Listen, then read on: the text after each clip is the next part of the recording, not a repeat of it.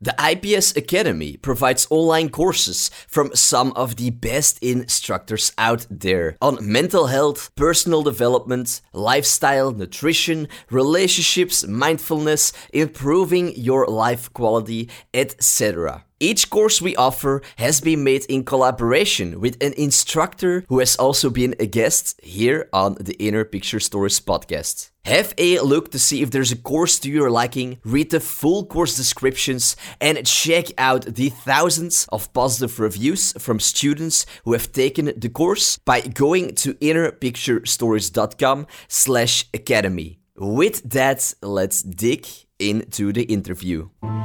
Welcome to the Inner Picture Stories podcast. My name is Jellis Vaas, your host and the founder of Inner Picture Stories, the educational platform on life. I hereby invite you to come on a journey with me. In each episode, we will dive into the life of an inspiring person seeking lessons of wisdom about life and the world we live in. Answers that you can take away and use in your own life. It's true that no one ever said life would be easy, but it's also true that no one ever said you had to do it alone. So get ready and let the journey begin.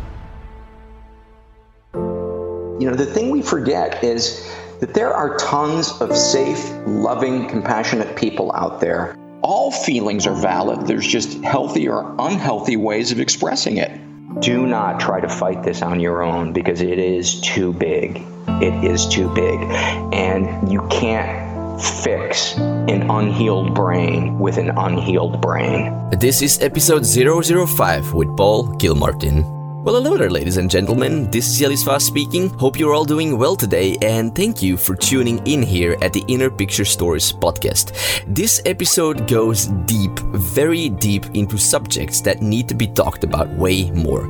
Depression, suicide, feelings, and emotions. For anyone who is struggling with any of those issues or known someone who is, please keep listening to this episode because there is some truly valuable advice and wisdom being shared here that can and will help you enormously. Before I talk more about this episode and our guest Paul Gilmartin, I just want to say a quick thank you to one of our listeners who wrote a 5-star review. This is from Sukran, who writes, "Inspiring, brave, different, strong. These are the first words that come to my mind."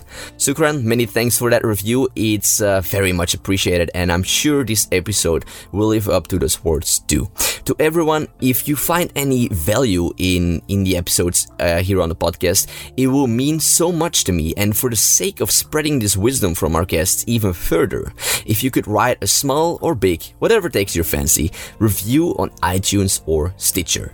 Now, onto the interview. I interviewed Paul Gilmartin, who is an American stand-up comedian, a television personality, and host of the popular podcast The Mental Illness Happy Hour, where he interviews people about mental illness and about the many different struggles and battles we all face and have in our lives.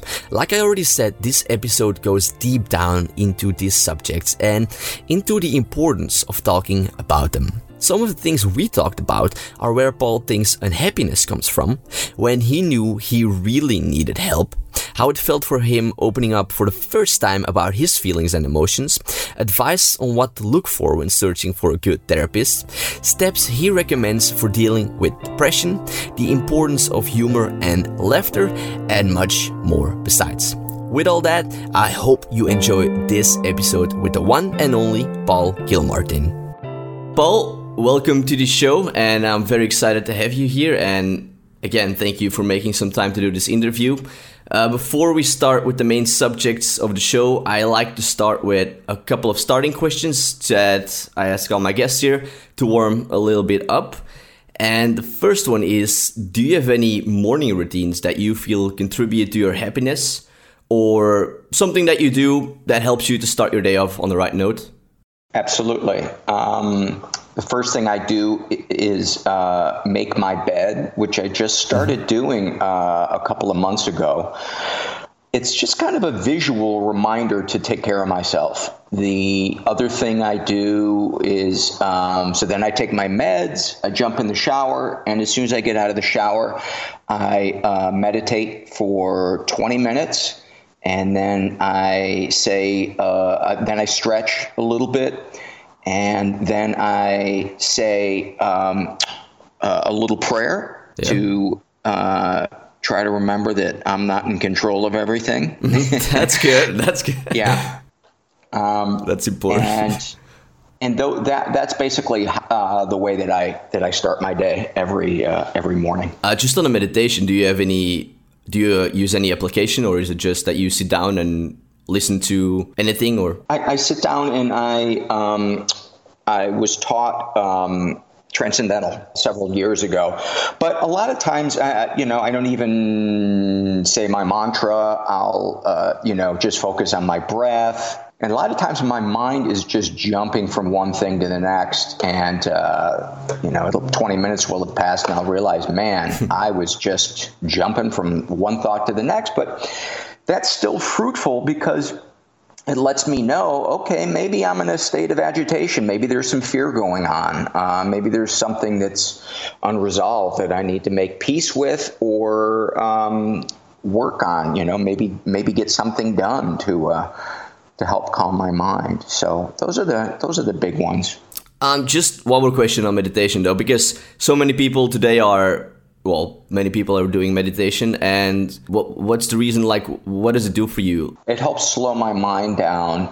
It helps with that kind of internal clock that I had always had in my head, making me feel like I was 3 steps behind everybody else on earth. And I couldn't really be in the moment because I just am not doing enough, and I don't have enough, and I am not enough.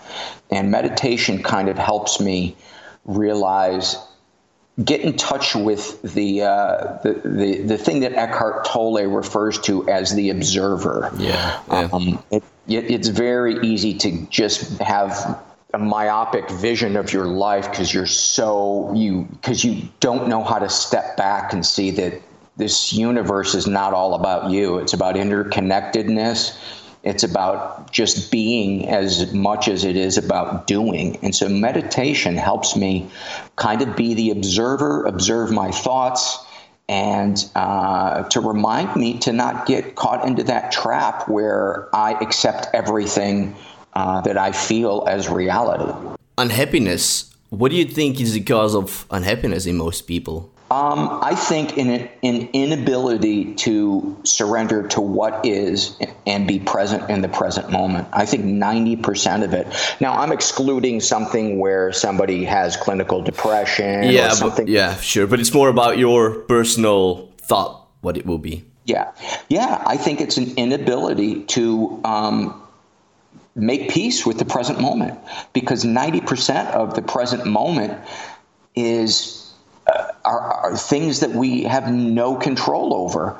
And the illusion that we can control the things that we don't like leads to most of the insanity in the world. The only thing we can control is our reaction to it. Yeah. And if I'm present, and if I can get some distance between myself and my insecurities and fears, well, then I can usually pause before I react in a way that isn't ideal. I can usually not take things personally. I can usually view other people as just as flawed as I am, and I can give them a wide berth. And if it is a situation where I need to speak up, meditation kind of allows me that pause, because my mind is slowed down a little bit, that pause to put together my thought of how I'm going to share my thoughts with this person, to try to do it in a way that's diplomatic but isn't either hostile or apologizing. Appreciation, Paul. What do you do to remind yourself of your appreciation of life? Well, if I don't slow down, I can't appreciate it. I think being of service really helps me. It reminds me that I'm not the only one who is stressing out or suffering. And And then I can be grateful about the meal that I'm sitting down to. Self-care is really, really important for me. I'm living on my own now. My wife and I split up after being together for a long time, and I've never lived on my own before. And it's kind of forced me, because now I'm in charge of everything about my apartment and my food and every decision I make. So I'm more kind of faced with how can I take care of myself? And, one of the things is 4 or 5 nights a week, I cook for myself. I don't rush through it. And when I eat, I don't have the TV on. I don't look at my computer or my phone, and I just appreciate the meal. And in those moments, I am usually able to remind myself that this is not a given, that I am not entitled to food. I'm worthy of food, but I'm lucky to have food. It's amazing that you're doing that, because it's true, like so many people take that for granted, that you can eat food right now. And when you just sit down and eat it without having your thoughts going to anything else but the food, it's good. That's where I start, is I just say, first of all, thank God I'm able to afford. Also, Thank God I live in an apartment where I can cook the meal. Thank God I have the time to do this. Thank God I have the recovery to be able to see how important this is. And thank God the universe has blessed me with living in a country where I can be food secure. I honestly think that life is all about appreciation. And if you can't take a step back and actually appreciate what you do have, you're going to take all of that for granted. It really is. And so how do we get into that perspective in a way that isn't just fleeting? That's the real issue. Do you have any answer to that? Well, for me, fortunately, and this sounds funny, but fortunately for me, my alcoholism and my drug addiction forced me to get help. And through getting help, I was able to see how warped my view of myself, my interaction with other people, and my view of the world was, how trapped in the past and the future I was, how I was making everything about me, and how important service was. And so once I started incorporating those things into my life, gratitude just kind of naturally came as a byproduct. And I truly feel that gratitude and forgiveness are not two things that you can just intellectually say, I'm going to go to this. I have to be in an emotional state where I can feel gratitude, where I can feel forgiveness. And that is a beautiful thing, because that brings me peace. Paul, with that last question, I am super excited to go and dig within the main subjects why I wanted to have here in the show, and which will be about some of the challenges you have faced and so many among us come to face, as depression and anxiety, loneliness, suicidal thoughts. And these are all subjects that are way too less spoken about and should be talked about so much more. So I'm very happy that you're taking the time here to sit down with me and talk a little bit about them. But thank you. Yeah, besides being a stand-up comedian, you're also the host of the podcast The Mental Illness Happy Hour, which is, by the way, a great name. And you interview artists. By the way, I came up with that name while meditating. Some of the best ideas come to me while I'm meditating. Yeah, while you're sitting still and having no thoughts? While I'm sitting still. And this is another thought that I kind of like that came to me while I was meditating 2 days ago, is I'm always trying to think of ways that I can communicate coping skills, what I get from them, why people should try them. And I had this image that meditation, if you think of your daily life as you're in the ocean, you're treading water, and you don't see land anywhere, and you begin to kind of panic and feel overwhelmed and think, how am I going to do this? How am I ever going to do this? Meditation for me is remembering that if I just stop swimming for a second, that I'm actually able to stand on a sandbar and the water is only up to my neck. Yeah, meditation is Yeah, it's incredible what it does to you. And Yeah. I've only been getting into it more seriously just recently, but the effects, I do definitely feel the effects of it. But you interview on your podcast artists, doctors, therapists, psychologists, to people that you've met in your life, and you interview them about your challenges and the struggles that they have faced in life. And you talk about the human side of human beings, about feelings and emotions. And I like to first of all start off with a question, one that you probably have been asked many times, so apologize for that. But how did the mental illness happy hour started? What was the reason behind the creation of it? I had gone off my meds because I thought I didn't need them anymore. And I thought if I do need to be on them, I'll know within a month or two whether going off them was a bad idea. And I felt great for about 4 or 5 months, so I thought I was in the clear. And then I started feeling really sad. My perspective on my life was kind of hopeless. And I began thinking about suicide. And then it occurred to me, oh my God, this is the depression coming back. And I believe that depression is a real thing. I go to therapy. I see a psychiatrist. I pray. I meditate. And I was fooled by it. And I thought somebody has to talk about this subject in a way that is compelling, or, at the very least, that doesn't feel like they're sitting through a class. Yeah, right. And I thought, because it's not being talked about the way I would want to listen to it. Yeah, for sure. It needs, an occasional sick joke. It needs, but not in place of the vulnerability, in addition to the vulnerability. Exactly, yeah. And so I thought, I'll give it a shot. And, the template for it really was the support groups and the honest conversations, one-on-one conversations I have with people in there. And so I thought we'll just open it up to all the struggles in our life, and we won't be the solution to it. We'll just be kind of the waiting room for the help. I can be a cheerleader for help. I can let people know they're not alone, and maybe that will bring them some comfort. Yeah, it definitely will.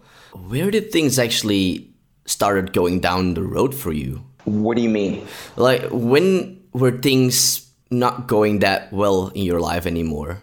As an adult? Yeah, in your life, when were you feeling like depression? When was that coming for you? Well, I think I was even depressed as a child, but, kids have kind of a resilience to them. And I really consider when the problem became obvious to me was in my mid to late 30s, where self-medicating with alcohol was no longer really working. And my anxiety and my fear and my selfishness were just getting worse and worse. My suicidal thoughts were getting worse and worse. And one of the reasons I knew something was wrong with me was because I had everything that society tells you need to be happy. I had a house, a wife, a job, recognition, money, time to spend it. And I was suicidal, and I didn't realize it's because I was making everything all about me. Yeah. And it is a prison of your own making. I wasn't connecting to other people. My higher power was the pursuit of my own pleasure. And, while you may get occasional jolts of pleasure from that, it's the time in between those moments of excitement are miserable. And so I got help, and that really helped change my perspective and see that there's a spiritual component to feeling emotionally healthy that can't be overlooked. When did you actually knew that you really needed help? Because for many people, they know that something is not quite right, but still they don't go and seek help. For many, it's only until they hit like the very bottom that they start to realize that they need help. When did you realize that you really needed help? When I couldn't stand, I remember looking at dishes in the sink and thinking, I will kill myself before I washed those. That's how much of an effort everything had become. Wow. And the only thing I had to look forward to was getting drunk and getting high at night. And I knew that was the very thing that was exacerbating my depression, but I couldn't get out of it.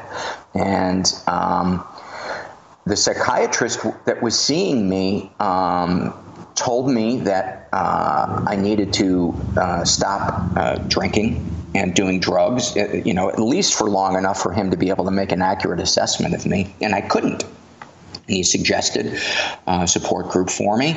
And I didn't know whether or not it was going to work. And lo and behold, it did. And it helped me address pretty much every problem in my life, except for, the biochemical problems, which the psychiatrist helps me with. You went to a therapist as well, right? Or Yes. That's the other thing I should add. Therapy also helps. I just have a question about that. How is it for you the first few times going to a therapist and opening yourself up about those feelings? It was a little terrifying. That the first time I went was in my 20s, so I actually went back to therapy when I started getting sober. So it wasn't a new thing for me, but early on, I was lucky enough to have the thought in therapy that if I hold back the stuff I don't want to talk about, I'm going to be wasting my money in here. And as terrifying as it was, that's a good way of looking at it. I kind of spilled the beans. Yeah. And I was glad I did, because we were able to make headway pretty quick. And she was able to help me see really how unhealthy my family was. And that helped me begin to set boundaries. But I still didn't really give weight to the stuff that happened to me until I was 48 years old. And that's how many layers the denial and the playing the roles we're given as a family member can go on for. The reason why I actually asked that question was because for men it's always a bit harder. And I'm not saying it's not hard for girls either, but you will much rather see a girl open up about her feelings than a guy. And there are many guys who simply don't go to a therapist or to someone because they feel that they shouldn't talk about their feelings, or that talking and showing emotions is weak, which is, of course, further from the truth, as it's courage in its greatest form.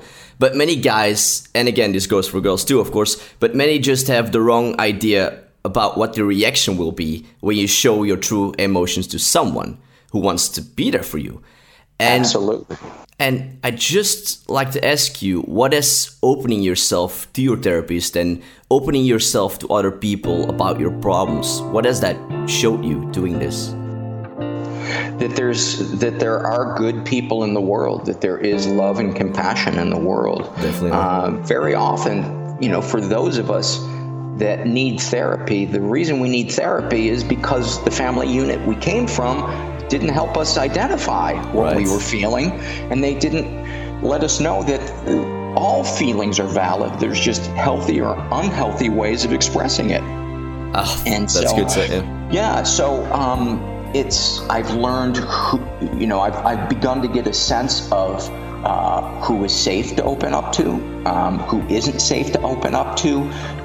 For me, I kind of test the waters. If I bring up something that's just slightly emotional of a subject, if that person doesn't respond with any kind of interest or enthusiasm, I don't push it. I don't go beyond that. Yeah. And I think a lot of times people go to and open up to the wrong person.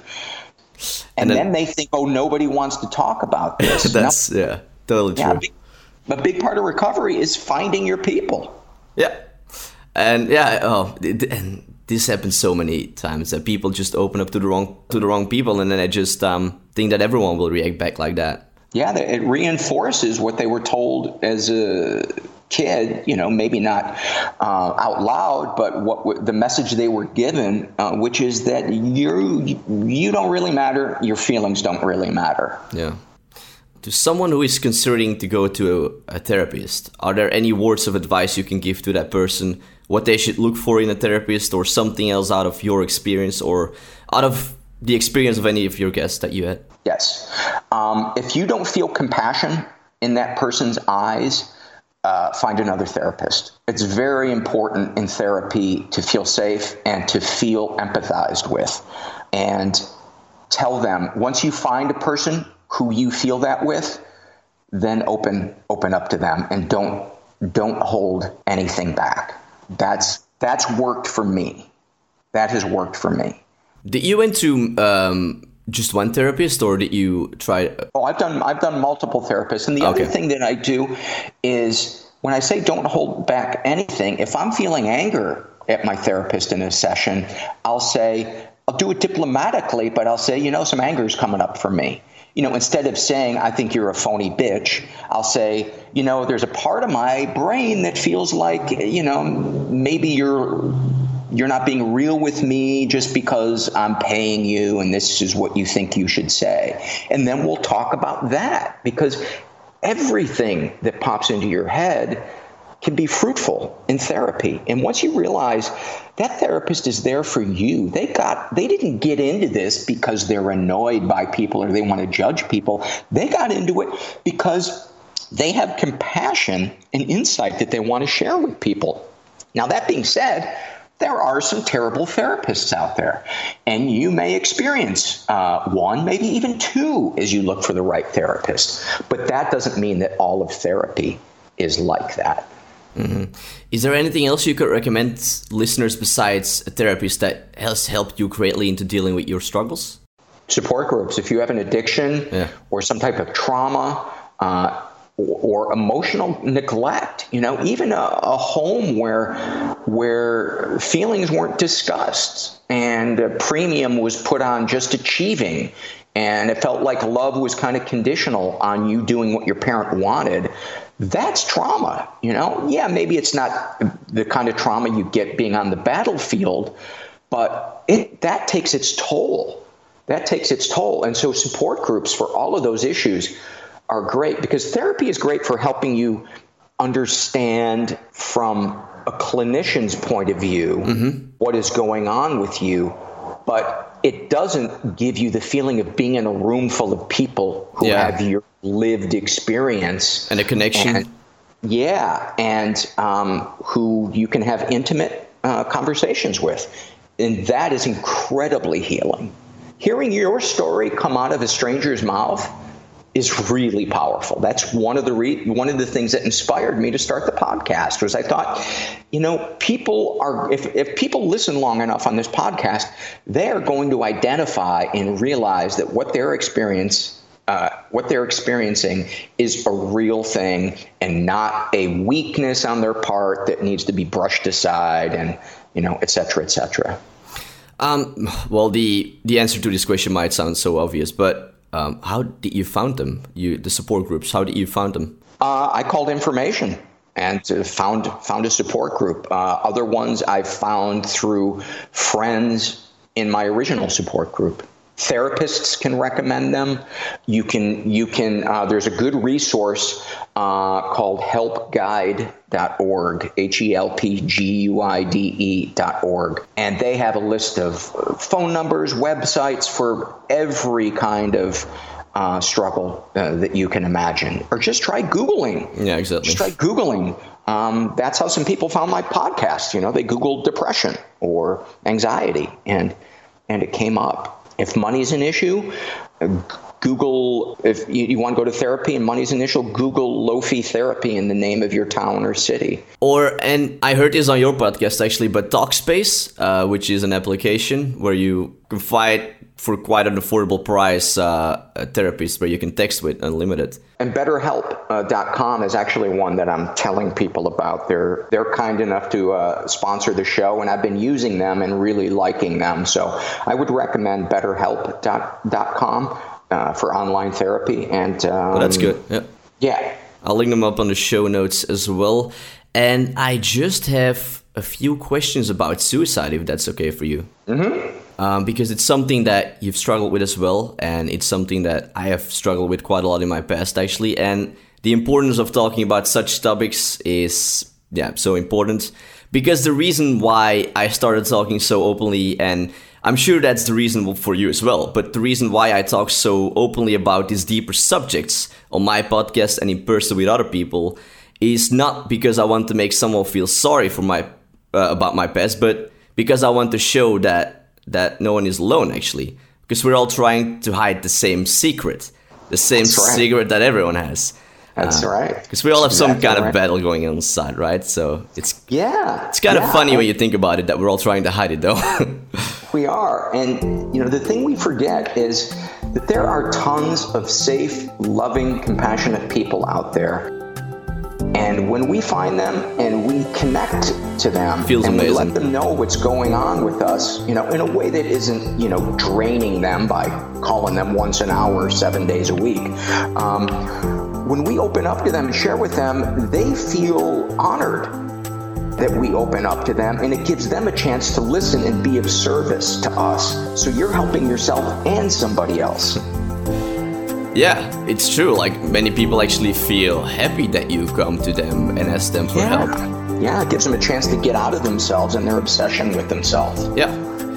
To come to the questions about suicide, why did those thoughts came to play around with your head? Can you talk a bit about that? I think the depression and feeling like almost for one, I had clinical depression and I needed medication. I also needed to stop drinking. I also needed some spirituality. I also needed meditation. I needed all of those things. The only way I found out what worked was just trying everything I could, one at a time, adding them. And if I felt better, I'm like, okay, I'm going to keep this. And then if I felt like, well, maybe I need to cut something out because maybe it's not working anymore or I don't need it, then one at a time I would try, maybe eliminating this pill or this whatever. And I would find out usually pretty quickly that, no, I needed that thing. And, if you are on meds and you want to go off them, do it through the care of a psychiatrist, because very often that depression or whatever it is will come in and it will present itself as reality. And so you will not realize that this is the illness. You'll think it's reality and you won't want to get help. And before you know it, you feel so bad you don't care about getting help. You can't bring yourself to get help. Yeah. And you're caught in that downward spiral. And that's a lot of times, I think, how people lose their lives. Yeah, because that's actually what I wanted to ask you. Like, how did you feel during that time? Like, how did the world look for you? And what was kind of happening inside of you during that time? It's like I was lost in a sea of depression. Yeah. And all I was consumed with was finding little islands where I could bring pleasure to myself. It was never about doing something nice for somebody else. I was not a very, my morals were questionable. It was because I was, my God, like I said before, was bringing pleasure to myself. Mm-hmm. And it's a really empty God to worship. And so, I don't believe in a conscious entity as a God. It's more like energy. Yeah, I get what you mean, though. Yeah. Yeah, whatever the source of love and compassion and patience and kindness is in the world, I try to connect to that through actions that prove to me that they work. Apologizing when I need to, trying to be of service, taking care of myself. The list goes on. And that's how I connect to that energy. And I wasn't connecting to that energy when I was suicidal. And now I do, and I'm not suicidal. So something works. Definitely. Were there actually any attempts that you took? No, it was mostly just ideation. But it was about 50 times a day that I would think about it. If you were to be another person and you would have walked into yourself, like when you were suicidal, what would you have done to help yourself? I would have said, buddy, we need to get help. This is serious. And my wife had said that to me, but my wife is not, actually we're separated now. We're divorcing, but she is not somebody who nags. She will kind of say her piece and leave it that way. And she said to me one time, I'm only going to say this once, but I think you have a drinking problem. And she said maybe a couple of times to me, I think you need to get help because of your depression. And she was also saying, I don't think you dealt with stuff in your childhood fully, particularly my relationship with my mom. And she was right about all three of those. And I'm grateful that she not only told me the truth, but she did it in a way that wasn't nagging or, judgmental. It was, concern. It came from concern. On your podcast, Paul, you read surveys that visitors on your website fill in. Surveys about shame and secrets, workplace bullying, body shame, and many other ones.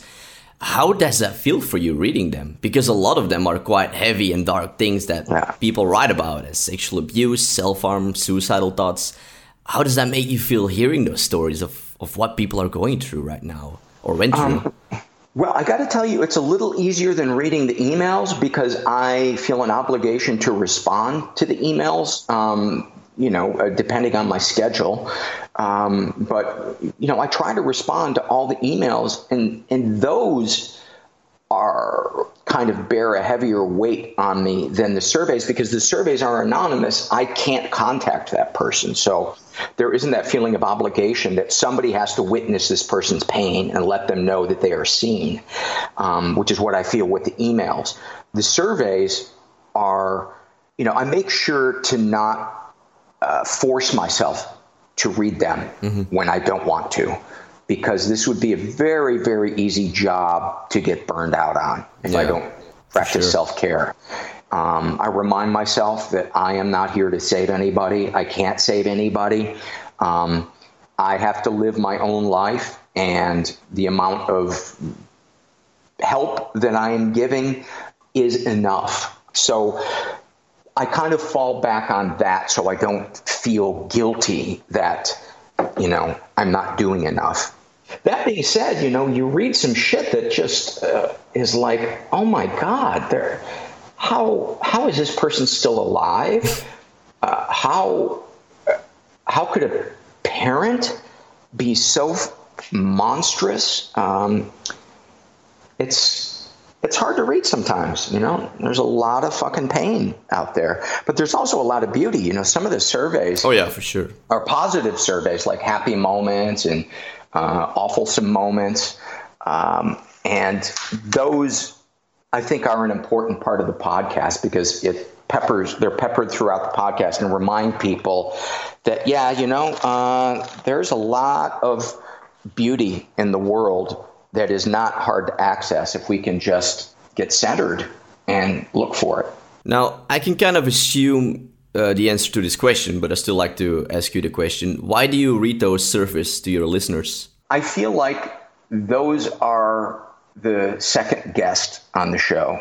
All right, yeah. They share things that most guests wouldn't share out loud because they can be identified. Occasionally I'll have a guest who will withhold their name, but when you're filling out a survey completely anonymously, people share the really, really big secrets. Yeah, because I feel like they wouldn't be judged. So exactly.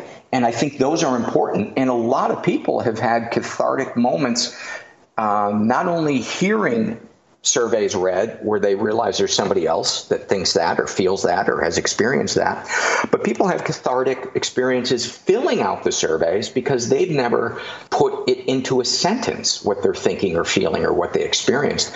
And many, many times people will write, as they're typing a secret out, I'm crying as I'm writing this. I've never, said this out loud before or shared it with anybody.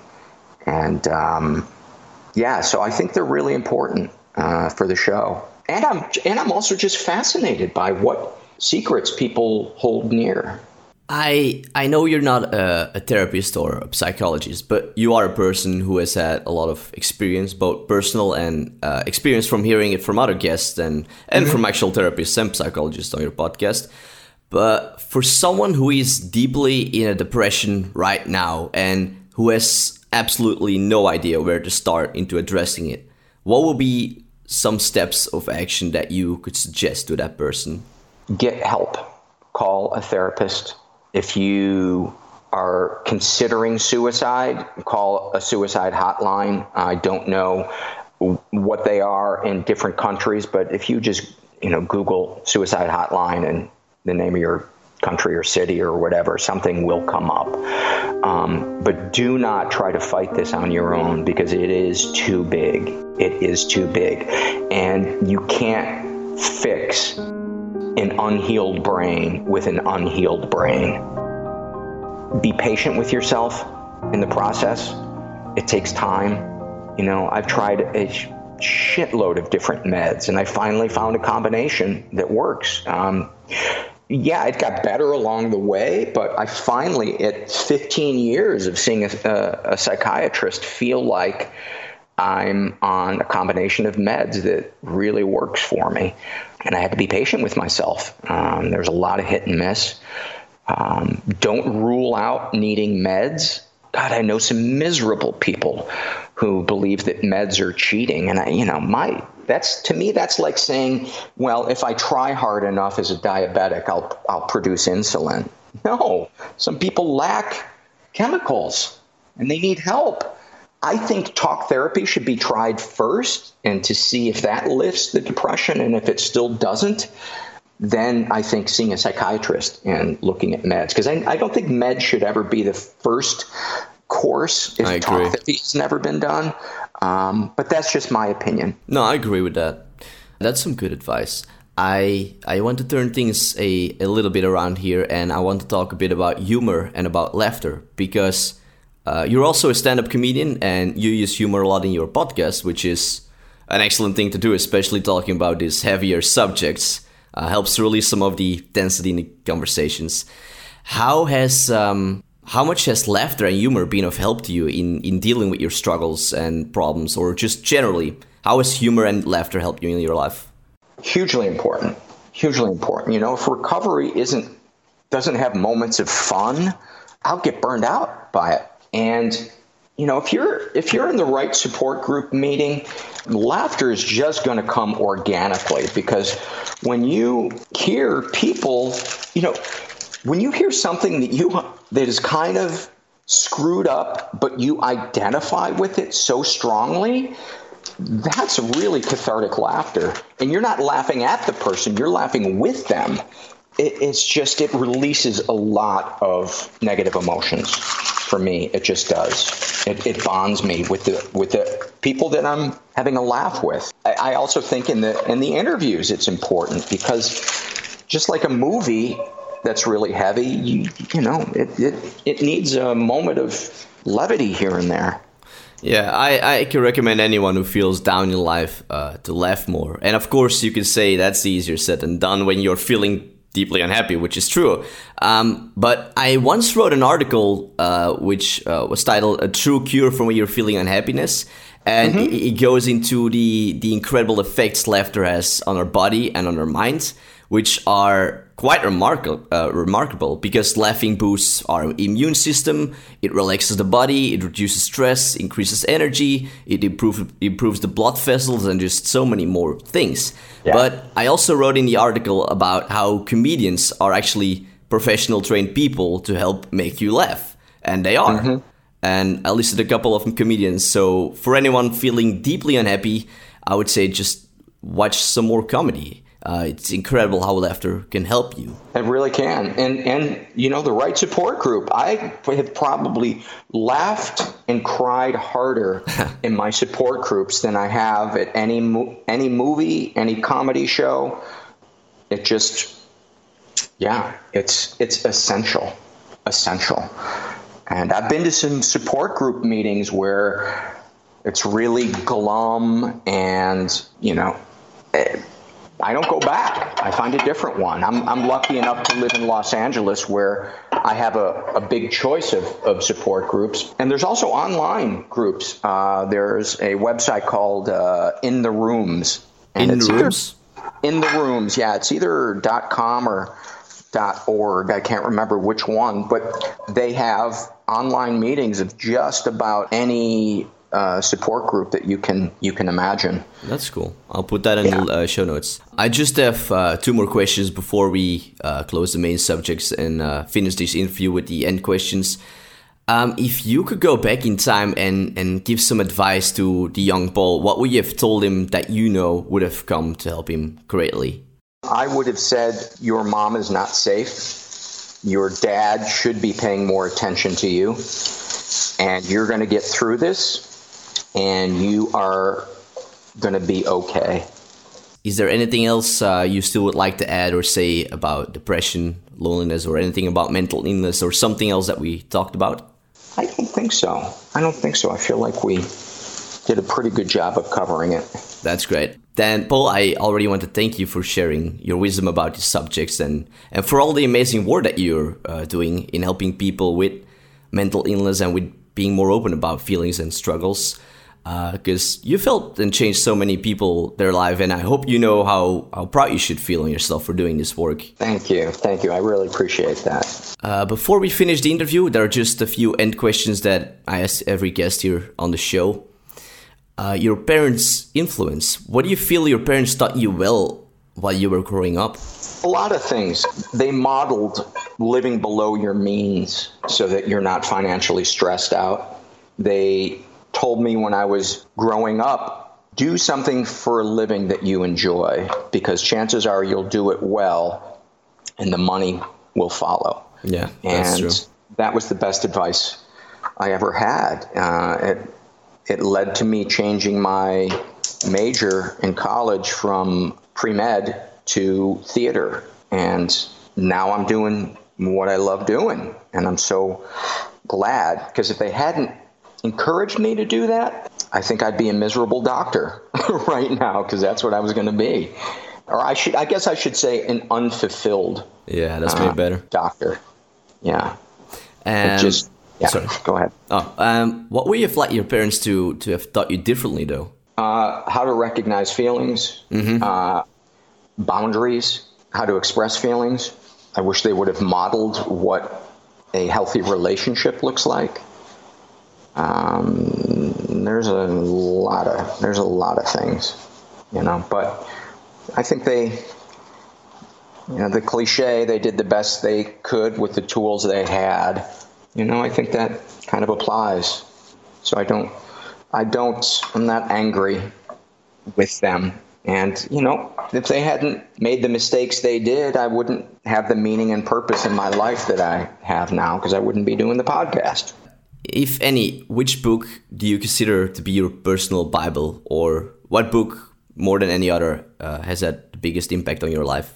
I think, other than my support group books, I would say the book A New Earth by Eckhart Tolle. Yeah, that's a good one. Yeah, that's a really profound book. Do you have any favorite quotes or any quotes that just recently stuck with you? Well, there's a thing that I say about or something that you say, yeah?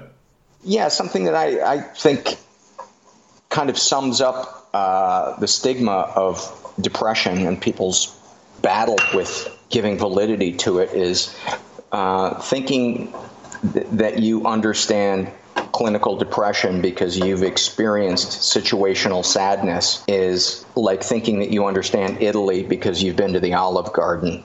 The Olive Garden is like a mediocre chain of Italian restaurants here in the United States. I love the Gandhi quote, there isn't a path to peace, peace is the path. That's a good quote. Final 2 questions here. What words of wisdom, what advice has helped you through your life? Open up to somebody. Yeah. Don't keep it inside. Find somebody safe and let them know what's going on with you. Because not only will you help yourself, you'll help them because you'll give them a chance to feel meaning and purpose in their life. Before I ask the final question, where can people find and connect with you, Paul? The website is mentalpod.com, and you can email me at mentalpod@gmail.com. Are there any interviews of your podcast you could recommend people to start with, or any favorite ones of yours? It really kind of depends on what you're looking for. There's so many. There's 315 episodes. So I would suggest typing in a subject that you're interested in the search box and see what comes up. The final question here: from everything that you've seen, experienced, lived, and learned in your life, what's the one thing you know to be true? We're not alone. That's definitely true, yeah. Paul, I thank you so much for being here on the show and for sharing all this insightful and helpful wisdom. It's so much appreciated. Thank you. You're very welcome. Nice talking. There we have it, guys. I hope this episode was helpful to you.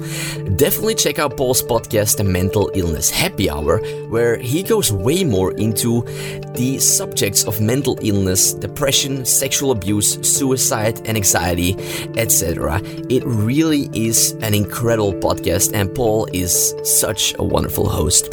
As Paul suggested, have a look through his episodes and play the ones that focus on the issues you are currently facing.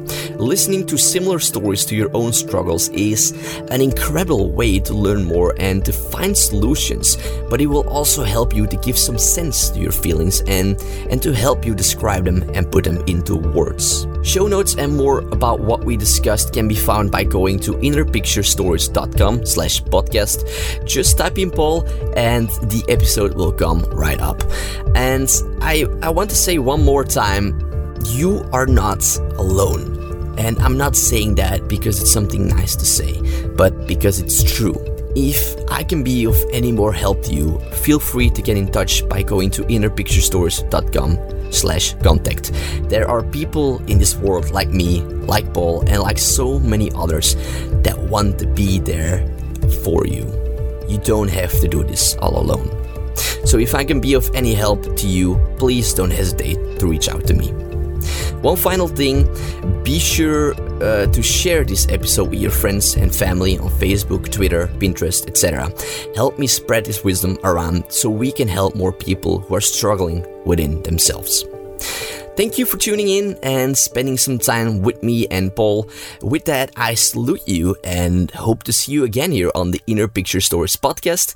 This is Jelly signing off. Until next time, guys.